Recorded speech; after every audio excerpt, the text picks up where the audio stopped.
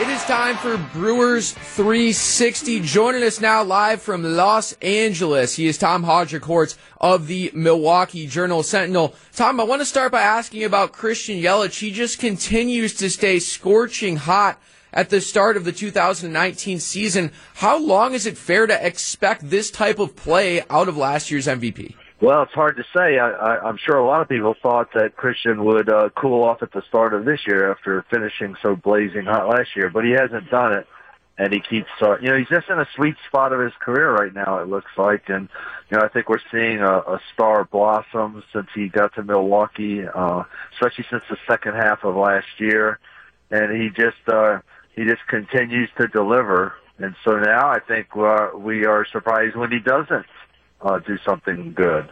I think the other MVP of the early season thus far in these first three series, and obviously it's a small sample size, is Josh Hader, because he's been thrust into the closer role where that's really not a position he's had to, really be in over the course of his time at the major league level. What's Craig Counsell's game plan when it comes to the closer role? I can't imagine it's going to be Hader for the long term. Well, you certainly can't use him to close games covering 8 outs all the time like they did Sunday. That was in an extraordinary circumstance where he was on fire. They just rode him for the last 8 outs. But now he's probably going to be unavailable for the next few days after throwing all those pitches. So you're not going to be able to use him certainly on a regular basis like that.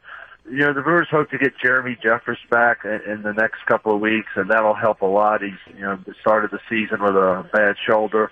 Corey Knebel being out all year is definitely going to hurt the bullpen, but they're just going to have to figure out some other guys to step up and help Hader. But, 5 for 5 in saves so far. You're right. He's been the other star, and he's been incredible. Tom Haudricourt of the Milwaukee Journal Sentinel joins us here on Wisconsin's Morning News Brewers 360.